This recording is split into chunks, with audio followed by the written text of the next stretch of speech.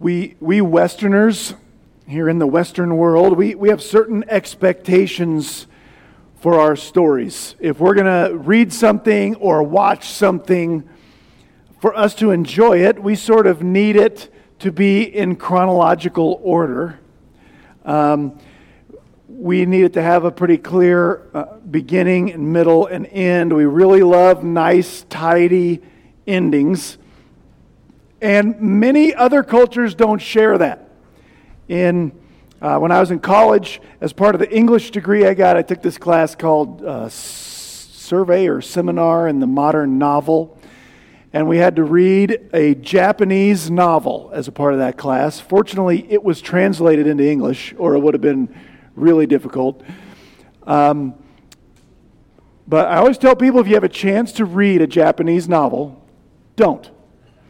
You probably won't enjoy it. I don't remember much about it, but I do remember this.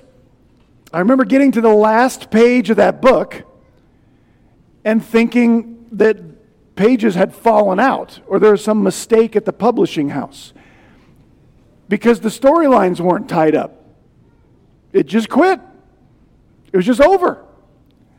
And our professor, who himself lived in Japan for a long time and was married to a Japanese woman, he taught us that for the Japanese looking at us, our need for every story to have a tidy ending, that seems silly to them, because life doesn't work that way.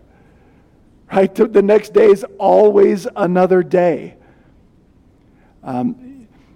This need in us, by the way, for nice, tidy endings creates in us, if you think about it, a lot of angst and a lot of dissatisfaction with life, because we're always searching for this big thing that's going to have this grand ending and this accomplishment that's going to be, right? And we're going to have this nice, happy ending, and either we never accomplish that or get that, or we do, and guess what happens the next morning? Another morning. And we don't know what to do. But anyway, sometimes our need for logic and chronology that's not shared by other cultures can cause us some difficulties when we read the Bible. Because sometimes the biblical authors don't have the same need for those things that we do. Good example, some of the so-called contradictions in the Bible have to do with problems, giant air quotes, in chronology, the order of events. If you read the Gospels, you'll notice the stories don't happen in the same event, the same order. So you know the story of Jesus clearing the temple, turning tables over and stuff at the temple. If you read Matthew, Jesus climbs the hill on what we call Palm Sunday, the triumphal entry, goes straight to the temple and starts cracking the whip and dumping over tables. You read Mark, he waits a day, doesn't do it that same day. You read John, it's like it didn't even happen on that trip to Jerusalem. And we can read that and there's a temptation to kind of go, well, see, you can't depend on these things. Right? This guy says it happens then. This guy says it happened then. So we got to throw all these testimonies out of court. They won't hold up. But literally, the need to communicate truth and the need to have things in chronological order just wasn't the same thing to them. We do this, by the way, all the time. If I was going to sit down and ask you to tell me some stories about what kind of kid you were in high school, you could tell me a bunch of stories. But if you told them out of chronological order, if I got up and said, "You're a liar," and you said, "What? Well, those didn't happen in that order," you would look at me like I was bonkers, right? Because we don't always need chronological order to communicate truth. Make sense? Okay. The reason I said that before today's passage is because this is a topical chapter. 2 Samuel chapter 5, the topic is about how God established David as king over all of Israel. But we're going to read some things that don't fit in the storyline where we are at. And that's okay. There's going to be some construction projects that don't happen till later in David's reign. There's some sons mentioned that he doesn't have at this point in our story. And it's okay. This is a topical look at how God really established David as king over all of Israel on sort of firm grounds. And our author just picks out 5 stories from David's life that illustrate that truth. Okay? So we're going to read them one at a time, and we'll talk about them individually. This is 2 Samuel chapter 5, where we pick up is in chronological order in the story of David, so that'll be nice for you, at least at first. But the first 5 verses is our first of the 5 stories, and they read this way. Then all the tribes of Israel came to David at Hebron, his current capital, and said, "Behold, we are your bone and your flesh. Previously, when Saul was king over us, you were the one who led Israel out and in. And the Lord said to you, you will shepherd my people Israel, and you will be a ruler over Israel." So all the elders of Israel, or in that way, all the elders of Israel came to the king at Hebron. And King David made a covenant with them before the Lord at Hebron. And then they anointed David king over all of Israel. David was 30 years old when he became king, and he reigned 40 years. At Hebron, he reigned over Judah 7 years and 6 months, and in Jerusalem he reigned 33 years over all of Israel and Judah. Those verses, that's the story that we get of the day David was crowned king over all of Israel. Prior to this, he was only the king over his tribe of Judah, one of the 12 tribes of Israel. About the first thing we read is David had 3 qualifications to be king according in the eyes of the people. First, he had the right genealogical profile. He's from the right family. You're one of us. That was important. Second, he had the right resume. Israel had wanted, if we would go back into 1 Samuel, they wanted a king who would go out and fight our battles for us. It's like they look at David's resume. Man, when you worked for King Saul, you were really good at this army business. You got the right resume. And then third, David has the right reference on his resume. The people admit, Yahweh, the God of Israel, did say to you, David, you will shepherd my people Israel, and you will be a ruler over Israel. If you can put God down as a reference on your resume, you have a pretty good chance of getting the job you want, I think. That's David. Now, it's easy for us to look at those 3 qualifications and feel like the third one's really the only one that matters. God said David was going to be king, so David was going to be king. Isn't that true? That's absolutely true. But it's not the only qualification of David's that matters. And here's why. God did promise that David would be king. How long has it been since God made that promise to David? Seemed like it's been a long time ago in our sermons. It has. How's life gone for David since the old prophet Samuel, who's been dead for some time, anointed David with oil and promised him he would be the next king? Smooth sailing? David's lived happily ever after? No. David's life's been really hard and really painful and really scary. But you know what? When he gets to this point, all of that stuff, in true Hebrew fashion, we just get a really small glimpse at this day. But they look back over the life of David, and it's all those difficult times and David's faithful responses to those things that make people go, you know what? We should accept you as king. You are the right guy for this thing. Man, King Saul used to try to kill you all the time, and you were still just the best commander we ever had. Listen, God has amazing promises to keep for those who love him. And we can get in an awful hurry to get to the good parts. But God uses the slow accumulation of day-to-day faithfulness through difficult times to build sort of our qualifications for service, to build our sort of reputation and testimony for him. God could have made David king, but if he hadn't been faithful through all he'd been faithful through, people may not have liked it. His job could have been a lot harder. So and also pay attention to what David's job was supposed to be. Did you see his job description according to God? The people came to David and said, hey, God, we know God came to you and said, David, you are going to be a huge deal. People are going to be extremely impressed with you and bow down to you. And after all you've been through, you really deserve that. Is that what they said David's job as king would be? No.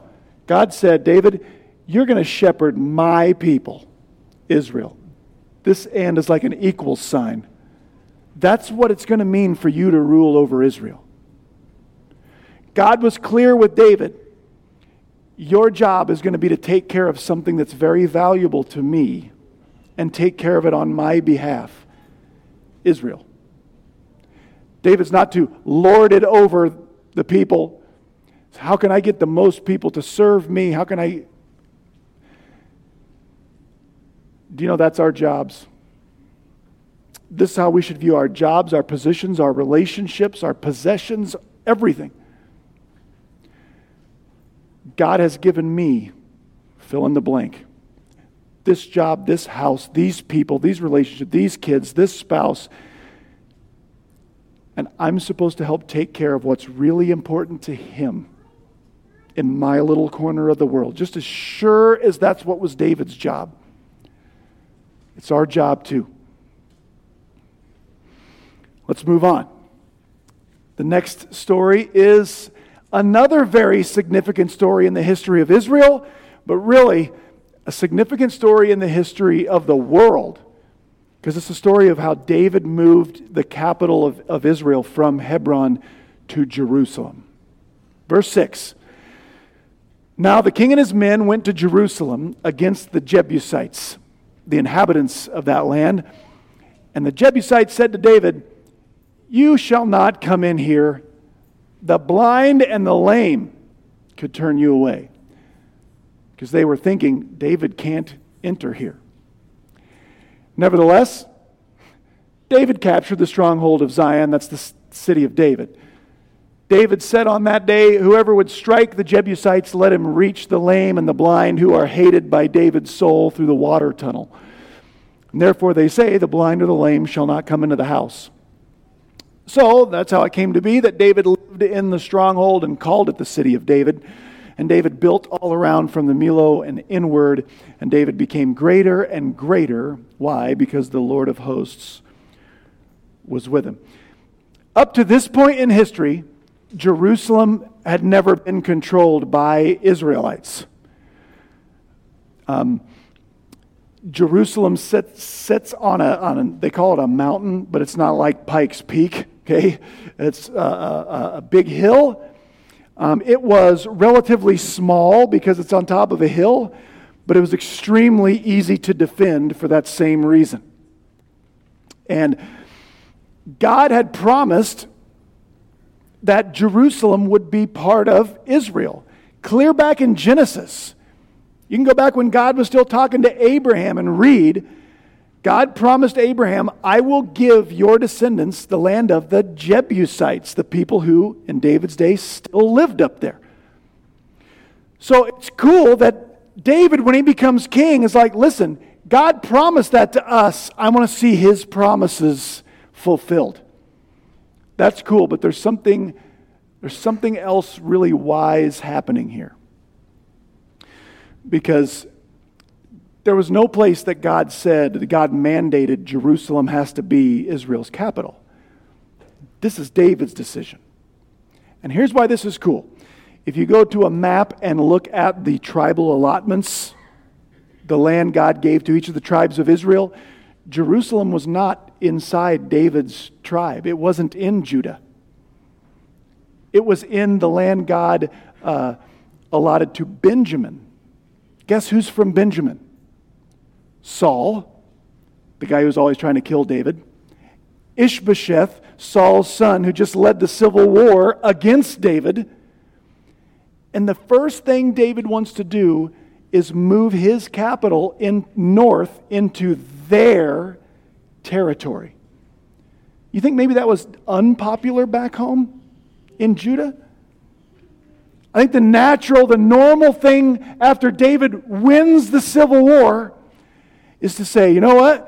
God made me king. This is a Jewish kingdom. Tribe of Judah. We're in charge now, and you guys just have to deal with it. Right? We won. We make the rules.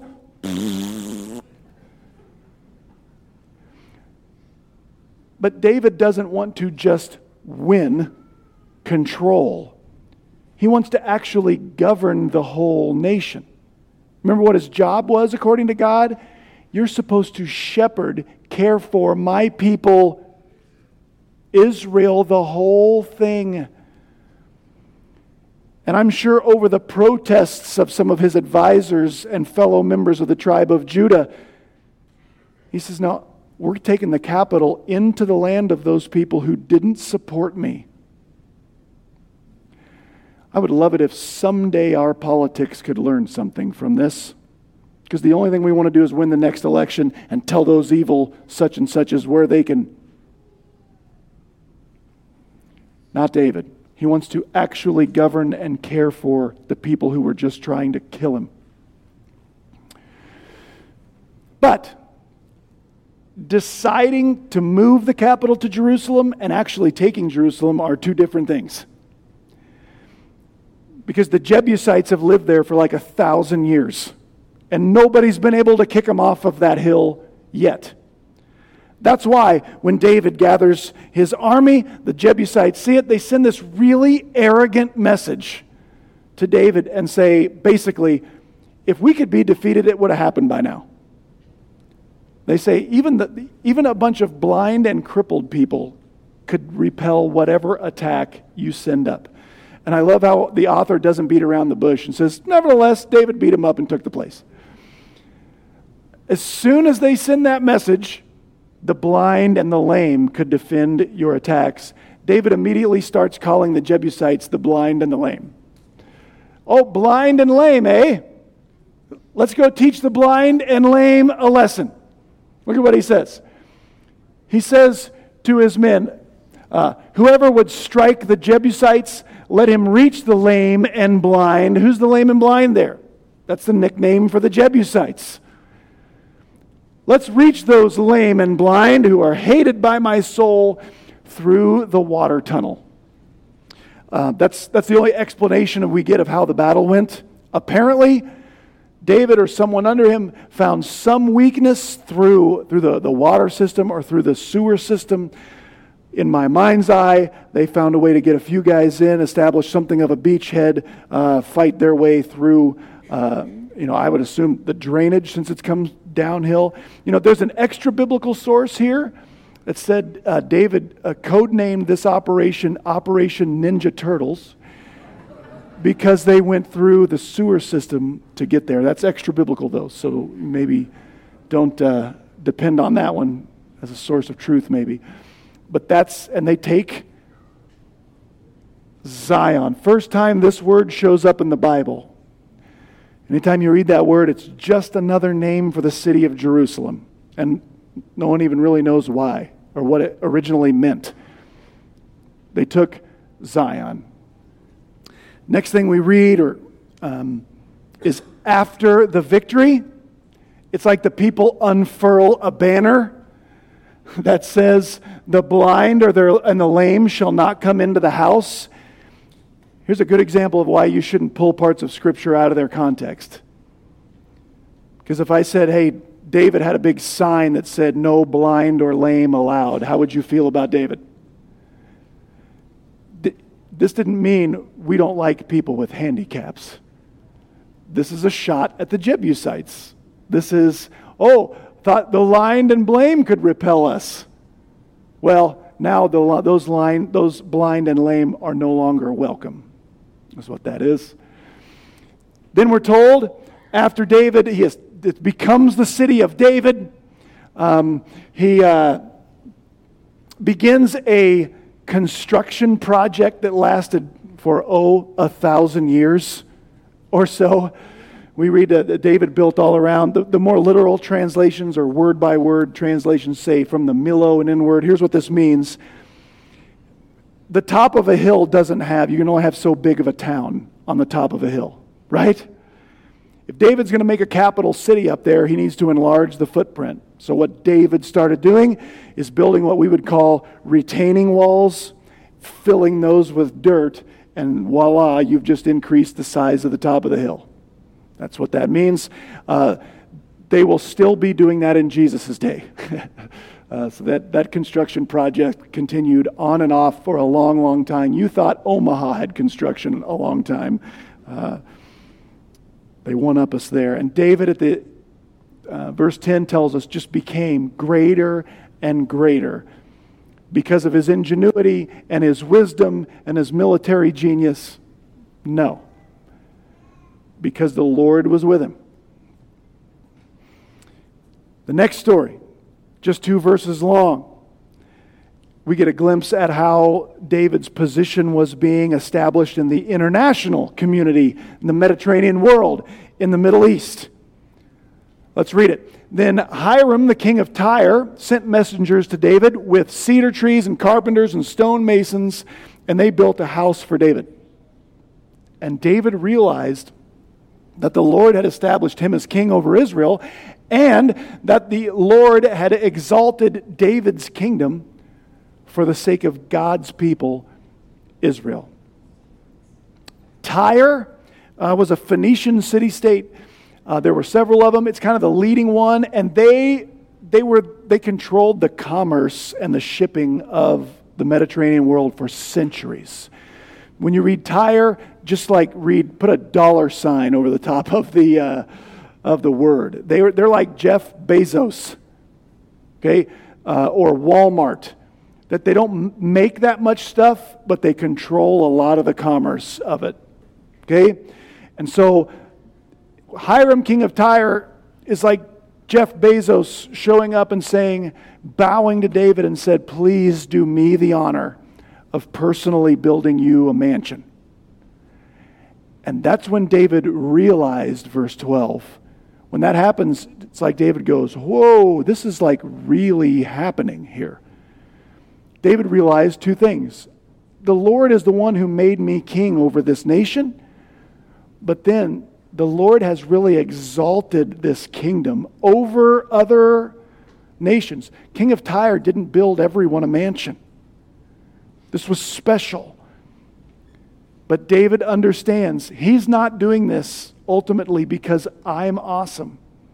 He is doing this because the Lord is awesome and the Lord made promises to Israel. That's why all this is happening. My life is bigger than me. This thing that's happening is bigger than me. This is more about God and His plans than it is about me.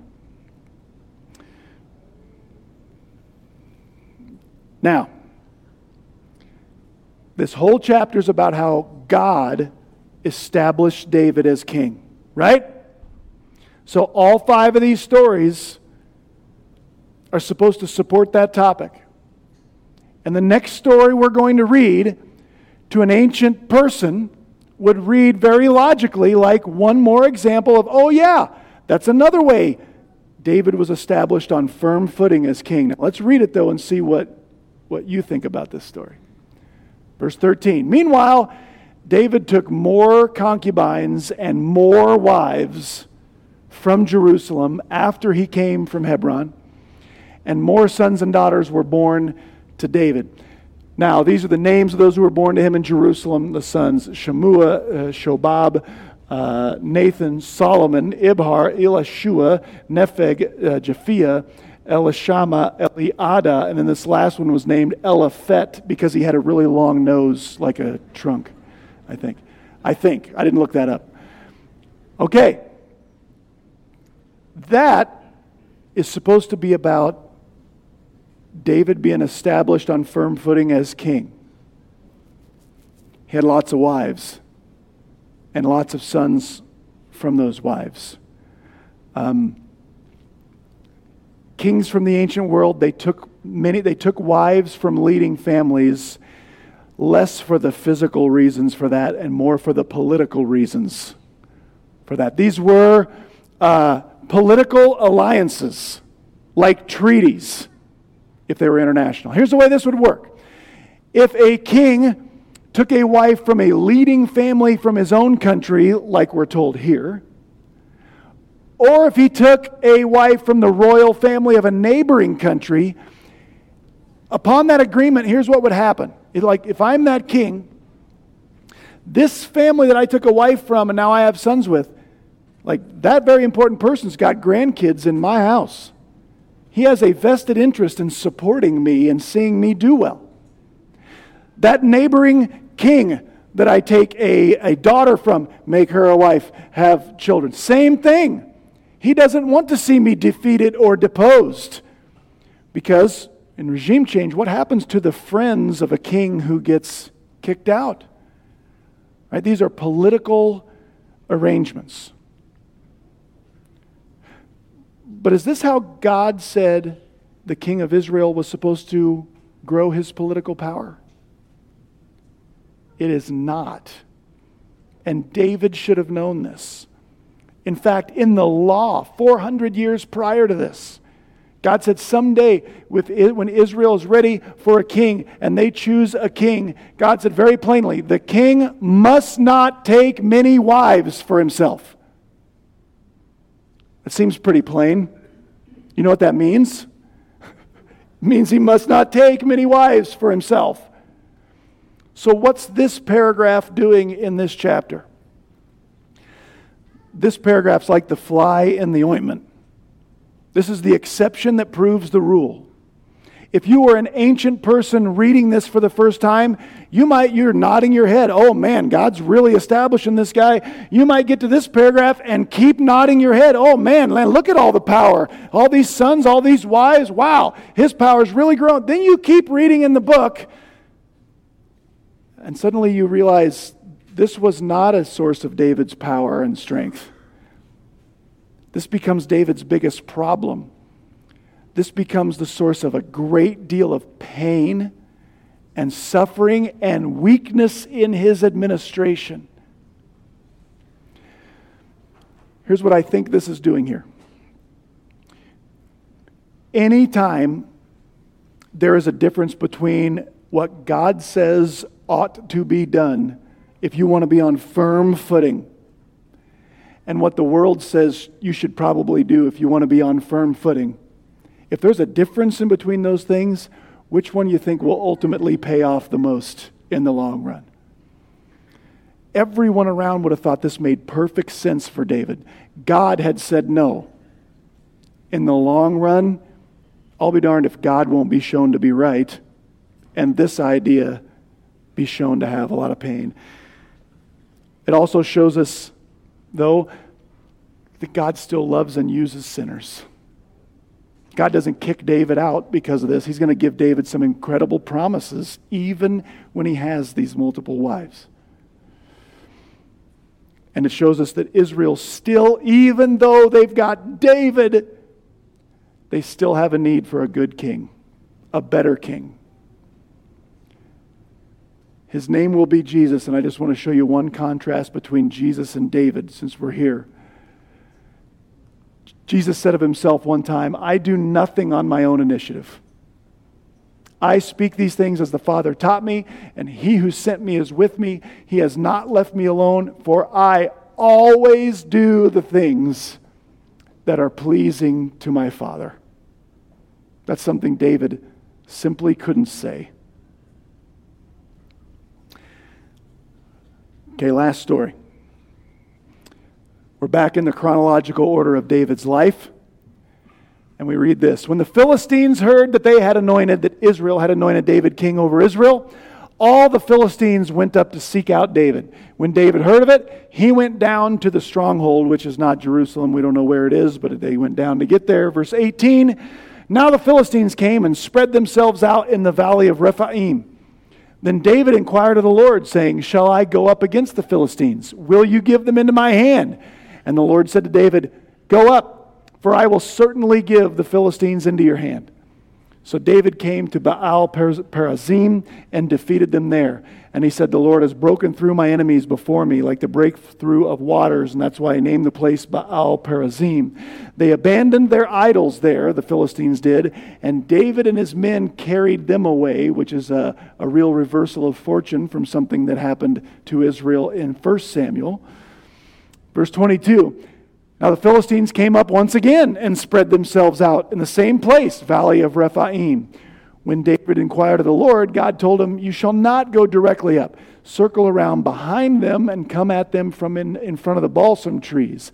And it shall be when you hear the sound of marching in the tops of the balsam trees, then you shall act promptly. For the Lord will have gone out before you to strike the army of the Philistines.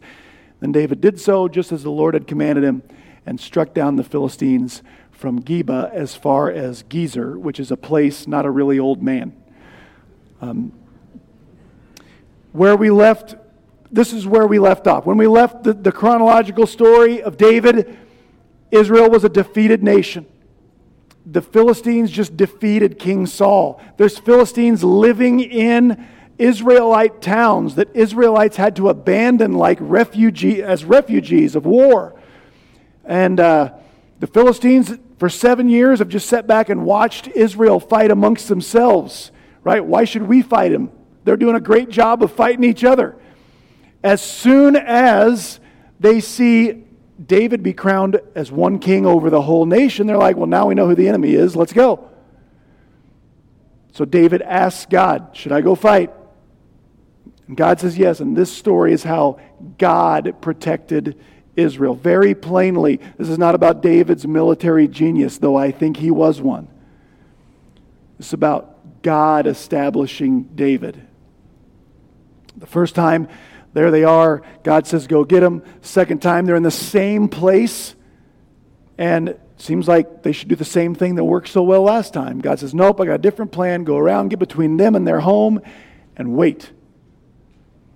And this really mysterious verse shows up. It shall be, when you're just laying down there waiting, when you hear the sound of marching in the tops of the trees, then go get them. What you will hear, God says, is the sound of my army going in front of you. And so David does that. We're just said David did so. They went, they waited, they heard. Man, it sounds like there's an army marching through those trees and there isn't one. And they get up and they fight, and for 20 miles they whip the Philistines. And that's our passage. That's how God established David firmly as king. What do we learn from that? Because we're not kings of Israel. What do we learn from this passage? I got a few lessons for us to take home. First, all of our places and positions and possessions and relationships and everything else you want to add in this world should be an extension of the reign of the King. If you call Jesus your Lord, just your master, your King, then everything you have in this world, we should view that as a place where Jesus reigns, rules. I've had this conversation in my office a lot, and I'm not picking on anybody in particularly. If you're thinking I'm talking about you, you're not the only one. Pastor, I really want to work for the Lord, to do stuff for the Lord, but I'm a farmer. I feed cattle. I bag and ship popcorn. I'm not mentioning any names on that one. I don't want you to know who that is. Right? So I'm in my little cubicle. I don't know. Listen, ask yourself this question. Is Jesus the king over my cubicle, my farm, my feedlot, my business? If Jesus is king, does he reign where I go to work? Or do I leave him at home? He wants to go through the day with us. right? Sometimes what we can do for the Lord is just let what we have to be an extension of His kingdom. We're supposed to subdue the earth. That's what we're doing here. On your little corner of the earth, do you feel like what you have belongs to Him? Then you are serving the Lord where you are at. Once we get that far, we can begin to realize our lives and our jobs are bigger than us. Then I don't have this job just to see how big, how much, how important, how whatever I can be, because this place isn't about me. It's about the King. If David could get to the pinnacle where David was at, where the Jeff Bezos of the world is coming and asking for the pleasure of building him a house, and he goes, wow, God's really doing something here. Right? This is bigger than me. Surely we should have that attitude. This is bigger than me. And when we get that far, we can start paying attention because God still marches in the tops of the trees. So we get very impatient for God to do something significant or great or whatever through us. God uses the accumulation of faithfulness, and then someday we're struck with some way God is moving that I can be a part of.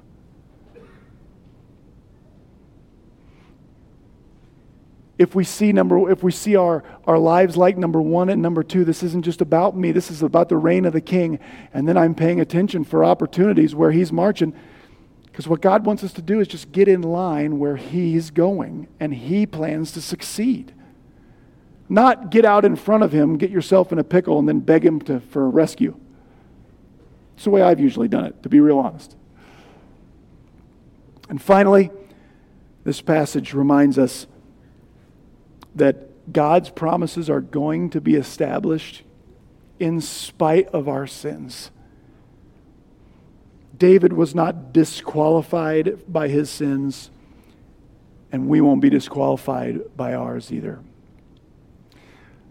Let's close our Bibles and pray, and then we'll spend some time. Actually, the guys can go ahead and come forward and sit up here, and we'll transition to the table, and we'll see how we can extend this passage to our communion time together. Father God, as we close 2 Samuel, Lord, help us to apply this in our lives. We want the flag of Jesus Christ to be planted in the areas of our lives, where we work, our marriages, how we parent our children, our relationships, our possessions. We want you to be King. Help us to see that, feel that, to acknowledge that every day, because these lives of ours are bigger than us, and they're for you. And then, God, help us pay attention for where you are marching in the tops of the trees. We know that if we see all we have as yours, then you will use that faithfulness to point us in other directions. Help us be patient while we wait till we hear your march. And God, thank you that your promises are not undone, even by our sin that you hate. We love you, Lord. Bless our time around the table. In Jesus' name, amen.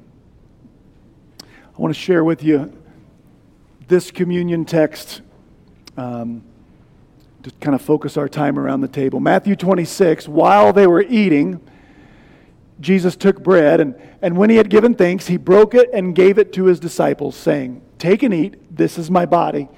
And then he took a cup, and when he had given thanks, he gave the cup to them, saying, "Drink from it, all of you. This is my blood of the covenant, which is poured out for many for the forgiveness of sins.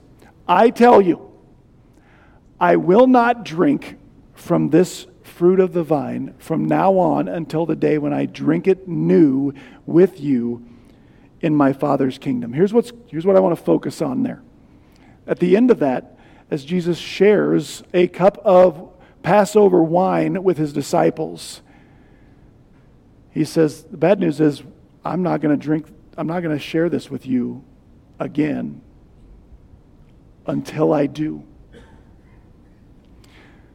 until that day when I drink it new with you, when the kingdom is established. One thing we do around this table, usually we focus on what has happened at the cross already. But another thing we are to do at this table is to focus on what will happen one day. God is going to establish Jesus' kingdom on this earth. It is the Father's kingdom. He's going to turn over the kingdom to His Son, and He's going to reign on this earth. And again, don't take my word for it. Take His word for it. I promise, boys, we're going to sit down, and we're going to share this again in my Father's kingdom. He's going to establish His kingdom. The price that was paid for that is what we celebrate. He had to die, give up His body, shed His blood, or else there would be no one in the kingdom with Him, because our sins had to be paid for. So this morning, as the bread comes around, as the cup comes around, we focus on what He did to allow us in the kingdom, and then we focus on the hope we have that His kingdom is going to come, and we're going to sit down with Him then. Father, as we pass the bread this morning, we are so grateful for the price that was paid that admits us into the kingdom. But also we're so hopeful. We're thankful for the hope we have that Thy kingdom will come. We long for that day. Commune with us while we think about that around the bread in Jesus' name. Amen.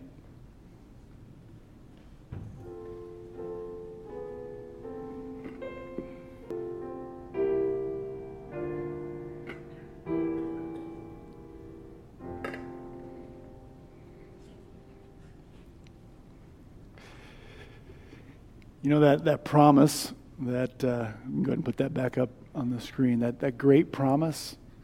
I'm going to do this again with you. My kingdom is coming.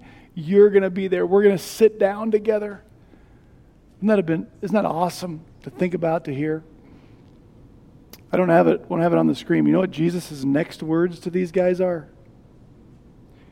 You will all fall away on account of me. How does He keep that promise? We're going to get together in my kingdom, you and me, boys, just like old times, better than ever. How does He keep that promise when He knows this is also true? You will all fall away because of me. You know how? Because our sins can't cancel His promises. Our eternity is not based on our faithfulness, but His. On our lack of sin, but His. While they were eating, Jesus took bread, He broke it. When He had given thanks, He gave each of them a piece, and He said, take and eat. This is my body.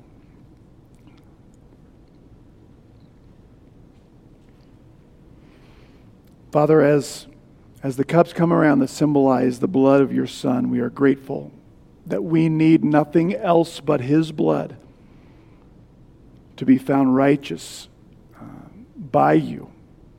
Thank you that His condemnation takes the place of ours by faith. In Jesus' name, that we might draw near to you in Jesus' name. Amen.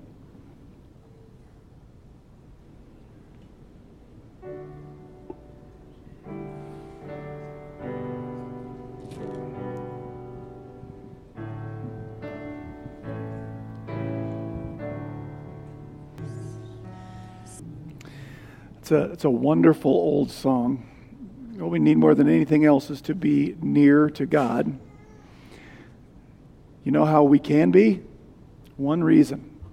The sin that separates us from that God has been taken care of at the cross. And teaching His disciples that when He took the cup after supper, He told them, this is the cup, it's the blood of the new covenant, poured out for many. He asks us to do this in remembrance of Him.